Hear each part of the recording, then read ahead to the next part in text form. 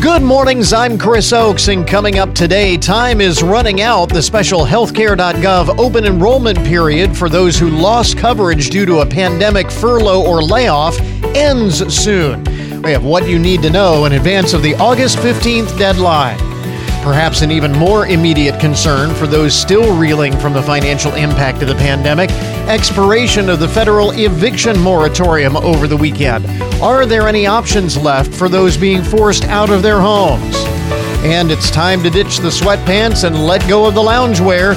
We have what you need for back to school as classes reopen later this month. This is the Good Mornings Podcast Edition for Monday, August 2nd, 2021.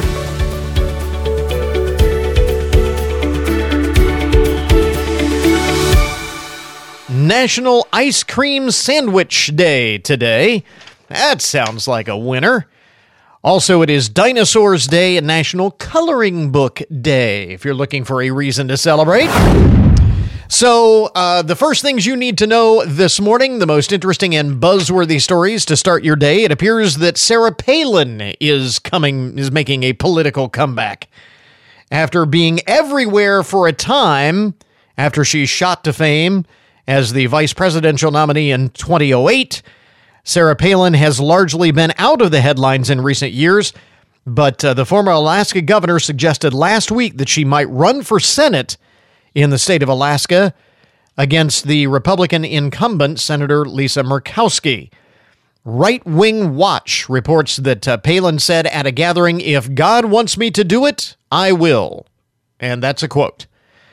She went on to say that, "You guys better be there for me this time because a lot of people were not there for me last time," referring to the 2008 election, which she and John McCain lost to Barack Obama. There is already another Republican challenger to Murkowski for that Senate seat. That is Alaska Department of Administration Commissioner Kelly Tshibaka. Is that how you pronounce it? Tshibaka? It sounds like a Star Wars character, doesn't it? Anyway, Sarah Palin said she had never heard of her, but former President Donald Trump has endorsed Ms. Tshibaka, wanting to unseat Murkowski for voting to convict him during his second impeachment in the wake of the January 6th Capitol riots. So the drama in Alaska continues. Sarah Palin making a comeback. Is that a good thing or a bad thing? If you are a Republican political watcher, it probably could go either way. Speaking of politics, former President Barack Obama will be hosting his 60th birthday party on Martha's Vineyard this coming weekend, with a reported 475 people on the guest list. This, of course, even as COVID-19 is surging again, driven by the Delta variant. So, is this the right time? Some have said this may not be the right time, may not be the best look for the former president, the president under which the current president served as vice president, to be holding a big, huge bash with close to 500 guests. But Axios cited a source as saying that all guests will be required to be vaccinated and will be required to be tested for COVID-19. The party, they also point out, will be held outdoors, and Martha's Vineyard is not considered an area of substantially high risk.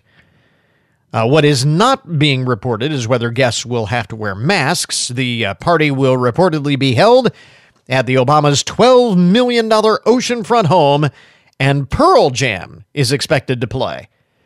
However, Joe Biden will not be there, according to the White House. I don't think it's because of the COVID thing, but the White House says the current president is looking forward to meeting up and getting together with the former president very, very soon. So. By the way, speaking of the pandemic, if you think the world is ending, the best place to be, New Zealand. A new study found that it is the nation with the most favorable starting conditions to survive a global societal collapse. Well, I know I've always wondered about that. Where would be the best place to restart humankind if there were some sort of, global societal collapse? It's kept me awake nights. The researchers say New Zealand has the best inherent conditions rather than deliberate actions needed to survive the collapsing of society. Iceland is also right up there. Britain is high on the list. Australia and Ireland. Those are the top 5. Common features were they're all island areas that have a relatively low degree of temperature and low degree of temperature and precipitation variability. So, in other words, the amount of precipitation that you get in those areas is rather predictable from one year to the next, making it rather predictable, viable place to restart humanity. Study authors also say these locations would also have the greatest likelihood of relatively stable conditions being buffered and persisting in response to climate change scenarios for the 21st century. New Zealand, considered the ideal location due to it having abundant renewable energy, including geothermal and hydroelectric resources, its agricultural characteristics, and its low population density. So, there you go. Although that low population thing probably would be out the window if every remaining human being after a societal collapse would go to New Zealand to try and restart. So, but that might throw a monkey wrench in that. But, it's just something interesting to start off your Monday morning. Here's something good. As you head into a new week, a new study finds that eating foods high in flavonoids can help lessen the risk of cognitive decline as we age. In other words, your fruits, your vegetables, particularly fruits, oranges, strawberries, blueberries, all known to be high in flavonoids. The author of this study, Dr. Walter Willett, the Harvard University, says that flavonoids are compounds filled with antioxidants and are found in most fruits and veggies.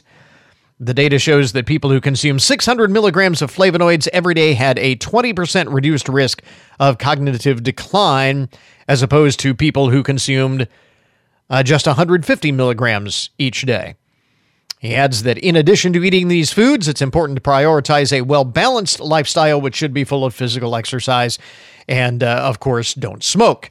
But anyway, they say, so eat plenty of fruits. And I have a feeling, the study does not say this, the report does not say this specifically, but I would guess that my Fruity Pebbles are not an acceptable substitute for the real fruit. Probably not. And because we always have to have something to worry about, another invasive species has been recorded in Florida.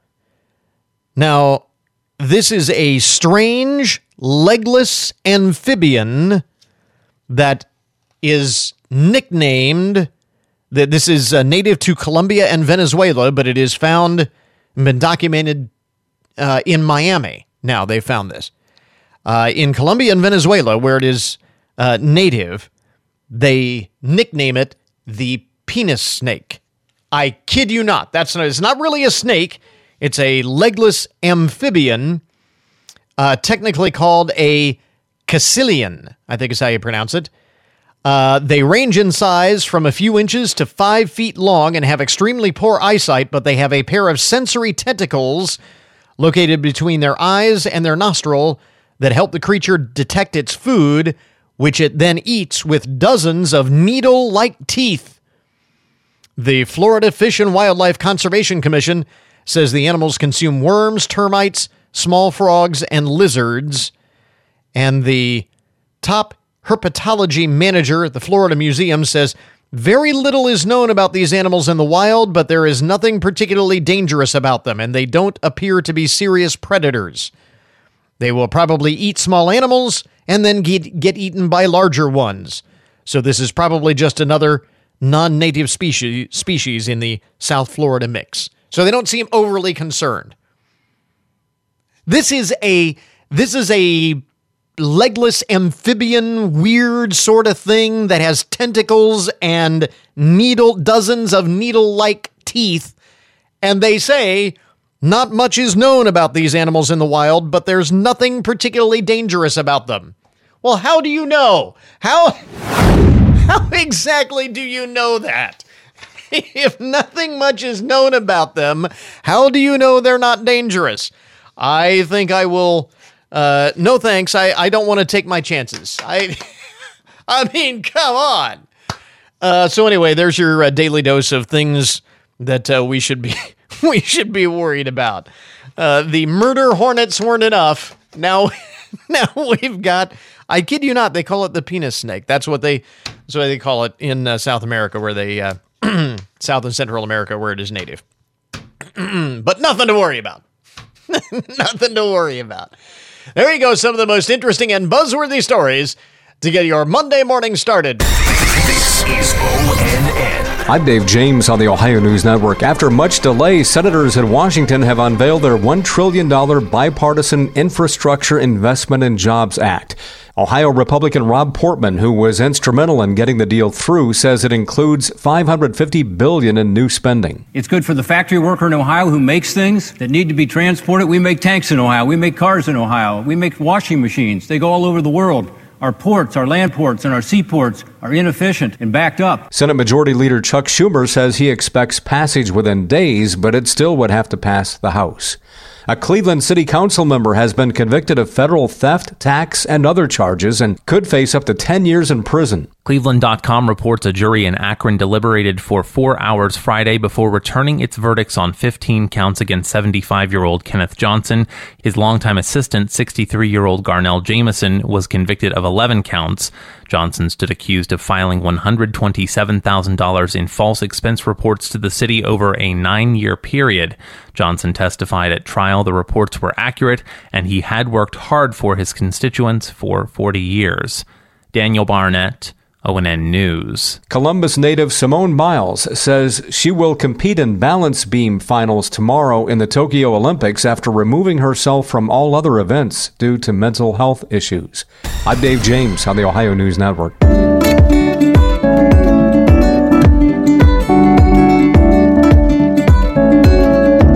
Well, as you may be aware, the health insurance marketplace, healthcare.gov, is now offering private health insurance to anyone who is either receiving or already received unemployment benefits in 2021, kind of a special enrollment period. There have been a number of iterations of this over the course of the past year, the course of the pandemic. Dr. LaShawn McIver is with us this morning to talk about everything you need to know with the deadline coming up here in just a couple of weeks, the 15th of this month. And Dr. McIver, who are we talking about that should be taking advantage of this special enrollment period and be looking at those options that are available? So anyone who's looking for health insurance at this time should absolutely take advantage of this opportunity to look for coverage and see if they qualify for financial assistance. So during this special enrollment period, you won't need to provide any documentation of a qualifying life event, such as, for example, like loss of job or birth of a child. And as you noted, as of July 1st, if you have received any type of unemployment benefits in 2021, you're eligible for even additional financial assistance. So that's the next question. And so we talk about the target audience first. What about that financial assistance? Because again, this was something we talked about several months ago, extension of the enrollment deadline originally, and with the pandemic and so on, that has been expanded for consumers as well? Yes. So the COVID relief law provided several provisions to provide financial assistance. As of July 1st, there are special provisions in place that will benefit people who are unemployed or who have received unemployment compensation during this year. Mm-hmm. But if you are uninsured and employed, you can still apply for insurance if you are in need of insurance through the health insurance marketplace.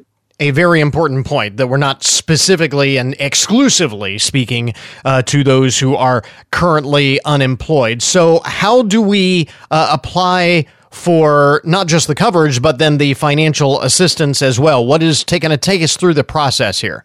So you would start with healthcare.gov to initiate the application process and to see what type of financial assistance you may qualify for. But if you have listeners that may need additional assistance, we have a marketplace call center, and they can call 1-800-318-2596 to get assistance. And we have help at that number in over 150 languages, and it is open 7 days a week, 24 hours a day. So is there, for the financial assistance part, is there a separate step or a first step that we need to take before we go to healthcare.gov and apply for coverage, or is that all done at the same time, at the same spot? So the first step is going to healthcare.gov to initiate the process. Okay. Mm-hmm. Now, for those who do apply for this coverage through the marketplace, is coverage instant? Is there a waiting period? So the special enrollment period ends August 15th, and if they sign up before the August 15th deadline, their coverage will start September 1st. Okay, so September 1st coverage begins. What about for those who are saying, well, wait a minute, I already did this. Do I have to go back again? Should I come back and update my information? Is there maybe more financial assistance available, better plans, so on and so forth? Even if you currently have health insurance through the health insurance marketplace, you should still go back. We're finding that 4 out of 5 currently enrolled individuals are finding plans for $10 a month or less. And as a result of this newly expanded financial assistance, and for a typical family of 4, their average premiums going down from $400 a month to about $163 a month. So, if you have a plan already, you should still go back and go through the application process. And because that savings is substantial. And then that, we're talking about those premiums and as examples, and the financial assistance, does that remain in place just through the end of the calendar year, or does this take us through to the next open enrollment period? So for individuals who are unemployed and taking advantage of the expanded financial assistance, mm-hmm. It will this coverage will last through, or the funding for this coverage will last through the end of 2021. Okay. For others who are uninsured, who may qualify for financial assistance, there's some assistance will be available through next year. So the July 1st provision is specifically for people who receive unemployment compensation this year, and they'll have health insurance coverage through the end of this year, but the funding itself goes into next year. So again, that is the audience that we're speaking to specifically. But again, just to reiterate, it doesn't necessarily mean exclusively for those who are currently unemployed, just those who were before July 1st. So something to keep in mind there. And again, the deadline, just a couple of weeks away. You mentioned the website, healthcare.gov is the place to go to get things started. And again, just to reiterate, there is additional help for those who may be confused by all of this, because I'm sure we haven't cleared up all of the questions just yet. Healthcare.gov is where they should start. And I'll just clarify one point, that if you have received unemployment benefits or are eligible to receive them this year, you would qualify for the special funding. So it's not just those before July 1st, but as of July 1st, this additional funding is now available. Get that clarification in there. Bottom line, we will link up to it on our webpage with that August 15th deadline looming. It is something to be aware of. Dr. LaShawn McIver with the Health Insurance Marketplace, healthcare.gov, the Department of Health and Human Services, with us this morning. Dr. McIver, thanks very much for taking the time. We appreciate it. Thank you so much for having me.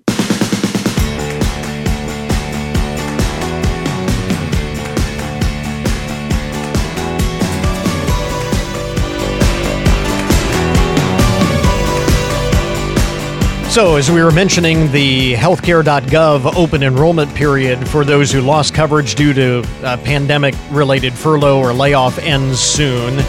That coming up on August 15th. Perhaps an even more immediate concern for those still reeling from the financial impact of the pandemic is the expiration of the federal eviction moratorium over the weekend.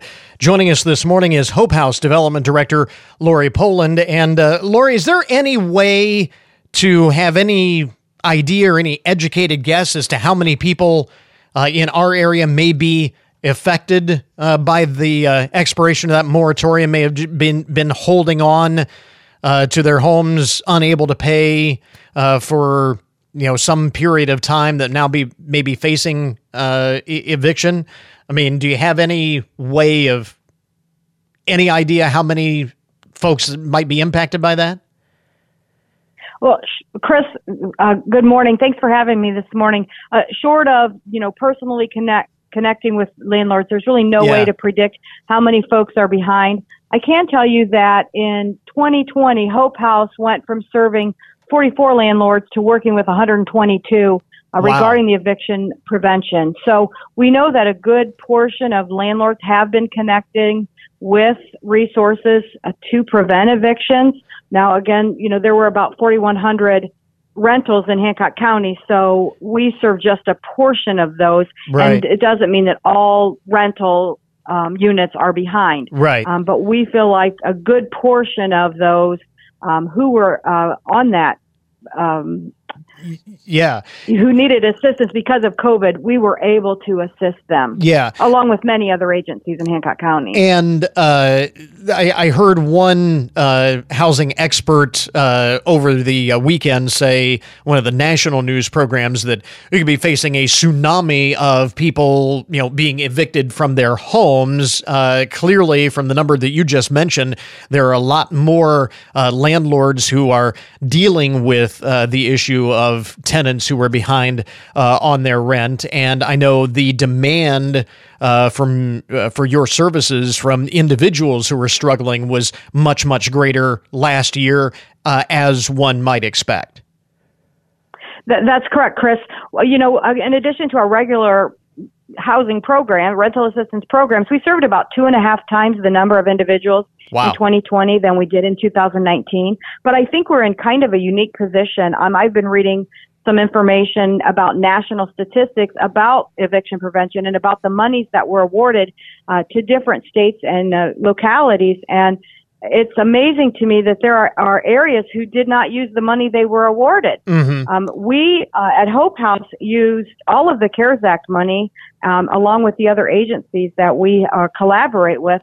We were very proactive in getting that money to landlords to prevent those evictions. So we don't really expect a huge surge today or in the coming week. We may see a small uptick, but our case managers were very proactive in reaching out to landlords to say, if you have someone that is affected by COVID and needs some assistance in paying their rent, please have them come in, have them talk to us, and let's see what we can do to prevent this problem. Because, as we know, when a tenant is not paying their rent, it also falls on the landlord to cover that gap. They still have expenses to cover, and we wanted to make sure that we did our best to try to avoid this kind of trickling down to the landlord and his or her family. Yeah, that is certainly an important point, because a lot of folks are lamenting the end of the eviction moratorium, and in Congress they're talking about possibly extending it even more. But it is a fair point, an important point, that landlords, the longer this goes, are potentially put into a world of hurt, because, as you said, they still have expenses. In many cases, they have mortgages to pay without that rental income coming in. So this impacts all sides. And one of the questions I was going to ask, as you were addressing a little bit earlier, whether that financial assistance, as you mentioned, nationwide, there are a lot of areas where the money that was supposed to help with the rental assistance simply was not distributed, or was not distributed efficiently. You have been more proactive with that. Does that mean that for anyone who is struggling, that is there any left, any other assistance for someone who is struggling? What kind of options do they have at this point? Yes, we do have some money left for folks affected by COVID and that may be behind on their rent. There is a process. You would meet with one of our case managers, do what we call an intake, which is a series of questions to see whether you qualify or not. And also, there is some CARES Act money still available through the Community Action Commission. And that covers not only rent, but some utilities as well. So there are a lot of resources available. And again, we live in a unique community where we have deliberate collaboration with other entities so that we can maximize the resources that are here in our community. And I think we, like I said, we may see some folks that do need some assistance, but we have been very proactive in distributing that money in our community. You know, this is a situation that has impacted individuals that maybe have not had to deal with this in the past, much like with the food banks, the great demand on food banks at the height of the pandemic, people needing assistance that maybe have never found themselves in the situation before. But for those who have struggled in the past and maybe trying to get right back on their feet, finally, then this comes along. How much of a setback is this potentially? Because I'd imagine it's going to be very hard for someone who loses their housing because of all of this to find a new place when you've got an eviction, hanging over your head. Right. If one thing that this has shown us is that preventing the eviction in the first place removes that barrier for folks who get evicted. When you're looking for an apartment, as you know, housing is so precious here in Hancock County. Yeah. It's not a local problem. It's actually a national problem. But, rentals are hard to find, and affordable rentals here in our community can be very difficult. So when you approach a landlord and you owe back rent, maybe security deposit to another landlord, they're not going to be overly anxious to rent to you. So that's another barrier for folks that have faced barrier after barrier. So preventing that eviction in the first place really has made a lot of sense in helping people move forward. We all know COVID has been a horrible experience for just about everyone. I can't see anyone that says, gosh, I'd love to do this again because it was so much fun. Right. Any barriers that can be removed so people can go back to rebuilding their lives after COVID is just so important. And that's why we feel like the eviction prevention monies that have been given to our community have been so critical in helping to stabilize families that already were in crisis or, as you alluded to, had never been in crisis before, because we saw a lot of families who had never needed assistance who all of a sudden now they're in a situation where their home is compromised. Yeah, as evidenced by the huge increase in cases over the past year. So bottom line it here now, with the eviction moratorium expiring over the weekend, I would imagine you're kind of taking a deep breath for perhaps a spike in calls for assistance and what do I do now kind of situations. What would you advise those who find themselves with an eviction notice on their door here in the next few days? What is the first step? What do they do? The first step, I would say, is open that line of communication with your landlord. Talk to your landlord. Find out if they would be willing to work with you to help keep you housed. You can run, but you can't hide, kind of. If you see that eviction notice on your door and you try to hide, that's not going to help you. Be honest. Again, communication is key. Talk to your landlord, see what they're willing to do, if they're willing to work with you. And then if they are, check out your resources. Like I said, we do have some monies available. We do ask you to go through an intake process. So give our office a call at 419-427-2848. Talk to a case manager, see what your options are. Or you could call the Community Action Commission as well, talk to a representative over there and see what they may be able to do for you. If you would get in a situation where legally you've been evicted and you need some assistance, there was a lot of information in the Courier last week. Missy LaRocco from Legal Aid had a lot of great suggestions. But then if it gets to that next step, talk to someone for legal advice if that becomes necessary. Don't try to handle this on your own.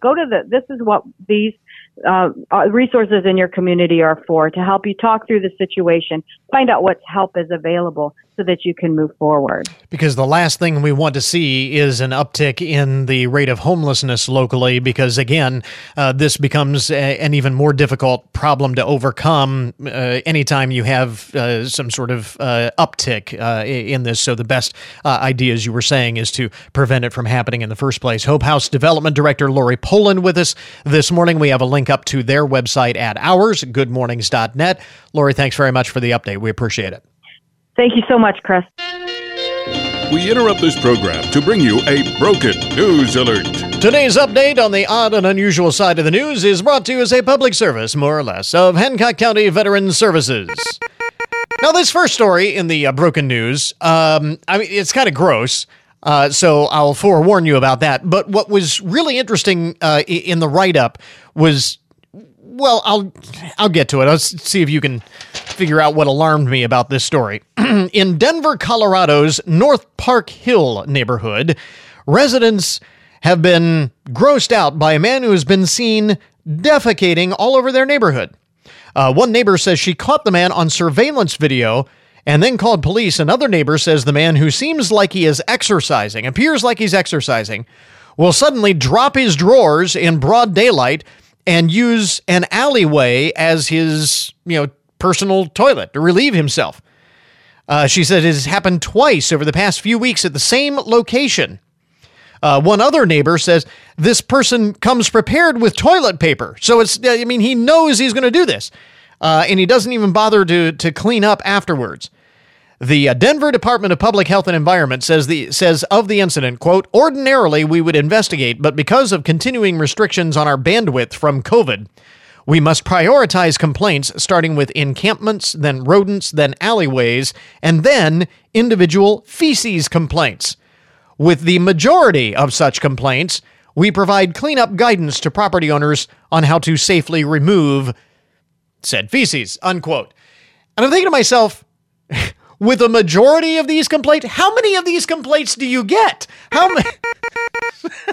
How frequently is this happening in Denver, Colorado? What is it that's happening in the Mile High City that is causing people to drop their drawers and relieve themselves in public? Is this a common thing? Just the way they worded that, with the majority of these complaints, this is what we do. You would hope that would be the only one that they would have. And it's sad to think that there would even be that one with the majority of those complaints. Oh, my. Elsewhere in the broken news, our neighbors to the north making the broken news today. Canadians, of course, normally known for being very nice, but it seems they are capable of having road rage. Authorities in Ontario say a fight started on the 60 freeway on Wednesday evening, had to be broken up by police. Officers say the fight involved several people on the eastbound lanes near Vineyard Avenue. It began with a collision, and then as the drivers were exchanging insurance information, a violent brawl broke out. Responding officers tried to calm the individuals involved, but say even while handcuffed, they tried to attack each other. 3 people in total were arrested, including a father and son. Teach your children well. One officer sustained moderate injuries and was actually taken to the hospital. The department now investigating the incident, trying to figure out how in the world did this happen in Canada. Oh, goodness. Bed bugs they're just a horrible thing to have to deal with. Tough to get rid of and all of that. But this is not a way to get rid of them. A 31-year-old woman in Michigan, Oakland County, Michigan, is recovering after the county sheriff's office says they were called on Tuesday to a reported car fire on Perry Street in Pontiac.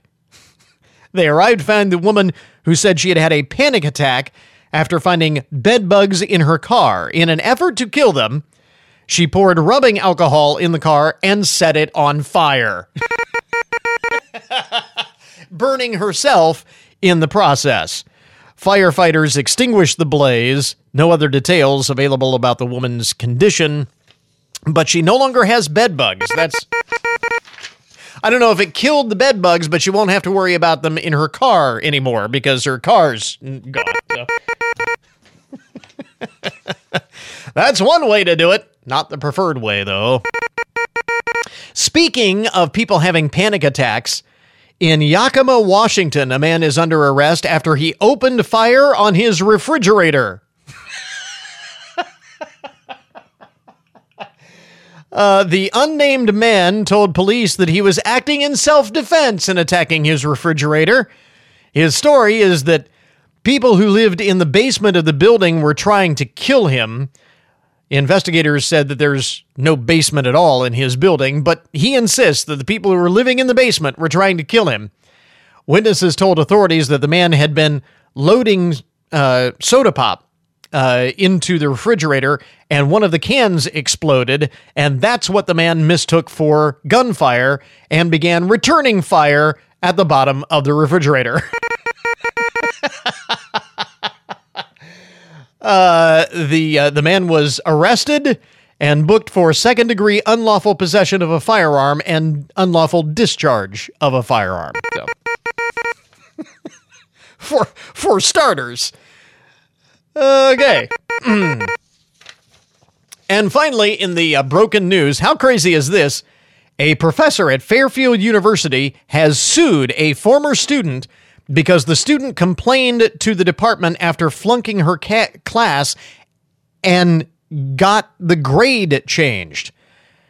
The Connecticut Post reports that law professor Charlene McAvoy served papers to the student and the university claiming she was defamed, and the university overstepped its boundaries. The professor was taught at FU since 1986, and the student was enrolled in her spring 2020 class. Because of the pandemic, the final was done remotely, a final that was worth 100% of the grade. According to the lawsuit, the student, identified as Joseph Moran of New Jersey, did not follow the specific directions on how to return the exam for his law class. The final was to be transmitted via USPS, of which the professor provided each student a prepaid envelope and paid for tracking, saying the final was due by June 12th, but said the tracking would allow her to see if a final was submitted before the due date. Mr. Moran sent his final in on June 8th, but did not follow instructions to have his envelope tracked. So when it arrived on the 16th, past the deadline, she flunked him. The student ran to the department's chair and said the grade was unfair.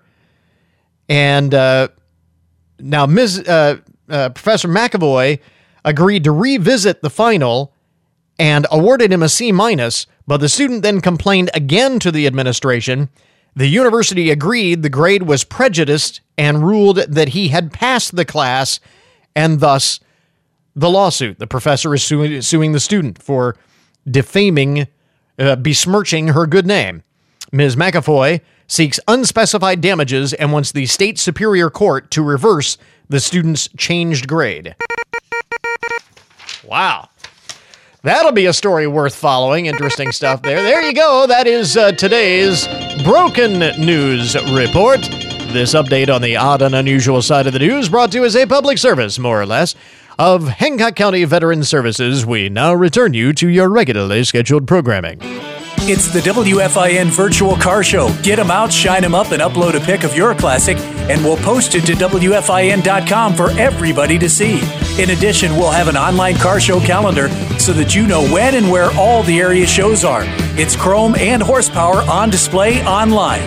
The WFIN Virtual Car Show and Calendar. Thanks to Details Auto Spa, Loritz Chevrolet Cadillac, and 1330 WFIN and 95.5 FM. Now, the daily download this morning. Numbers behind the news and the statistics that shape our lives. Kind of an interesting data here from the U.S. Centers for Disease Control and Prevention, the CDC, shows that more than half of all U.S. adults are in pain. More than half, more than 50% of adults suffer from pain, back pain and leg pain being the most common sources. Overall, researchers found nearly 59% of American adults were dealing with pain. They found 39% had back pain, 37% had hip, knee, or foot pain, and nearly one-third had hand, arm, or shoulder pain in the past 3 months. About 10% suffered from toothaches, and probably not surprisingly, those 65 and older are more likely to suffer from pain. Women more likely than men. White adults more likely than minorities, which I thought was kind of interesting. And those with incomes below the federal poverty level were more likely to have pain. That part, not surprising at all, because obviously they'd be less likely to seek out medical attention. But wow, almost 2/3 of Americans dealing with chronic pain.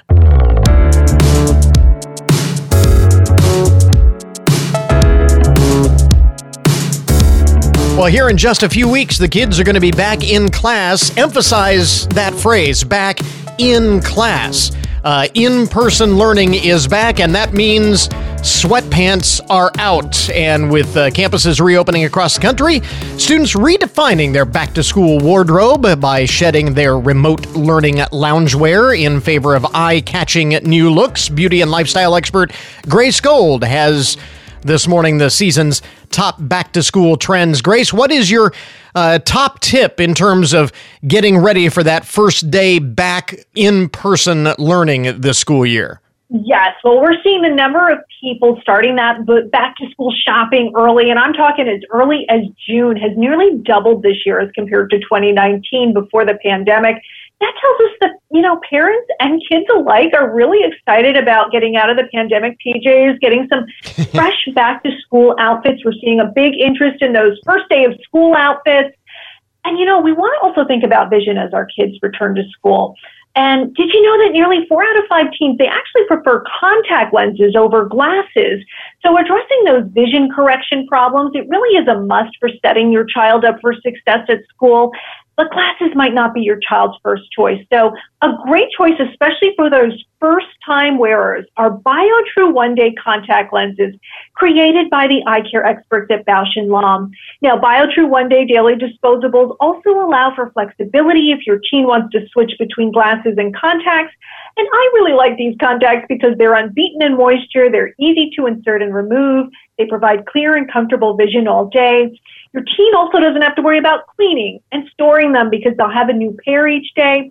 And they can help keep up with your teen's busy lifestyle, help them avoid misplacing and breaking those glasses, which I know is music to those parents' ears. Absolutely. So really important point. Make sure that you get the kids' vision checked. Maybe that was something that got put on the back burner last year. Definitely need to make sure you do that before the kids head back to school. It also says here you have some back-to-school beauty tips to share. Yes, let's talk about hair, because we know the school year can be very hectic, and when you're short on time, that proper shampoo and blow dry, it's out of the question. So in that situation, dry shampoo is really your best friend.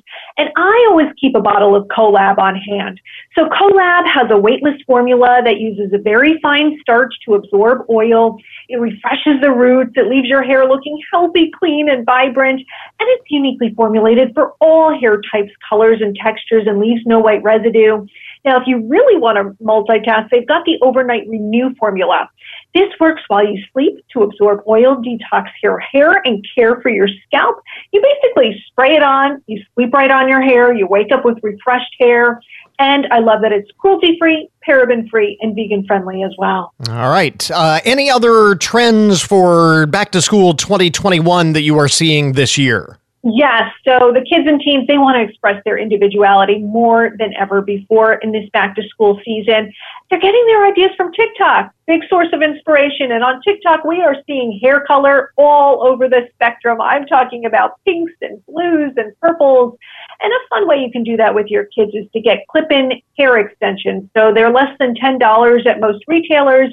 You can do a streak of purple, pink, and blue without dyeing your hair and having that kind of commitment. You know, the other great part about that is, you know how kids' tastes change from practically one day to the next. This way you don't commit to something for the long term. You can switch it out pretty quickly when their tastes change. Some great stuff there. Beauty, wellness, lifestyle expert Grace Gold talking back-to-school trends. Where do we get more information? Sure, you can visit any of these brands on their homepages. They also have Facebook pages. Again, I talked about the BioTrue One Day Daily Disposable Contact Lenses and the Colab Dry Shampoo. Grace, thanks very much for taking the time. We appreciate it. Thank you. Happy back to school, everyone.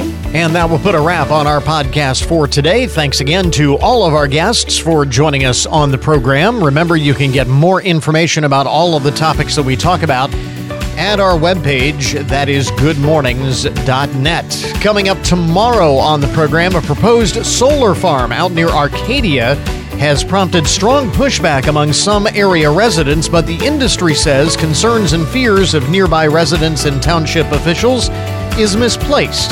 We'll take a closer look. Till tomorrow morning, that is Good Mornings for this morning. Now that you've had a good morning, go on out and make it a good day. We'll catch you back here tomorrow.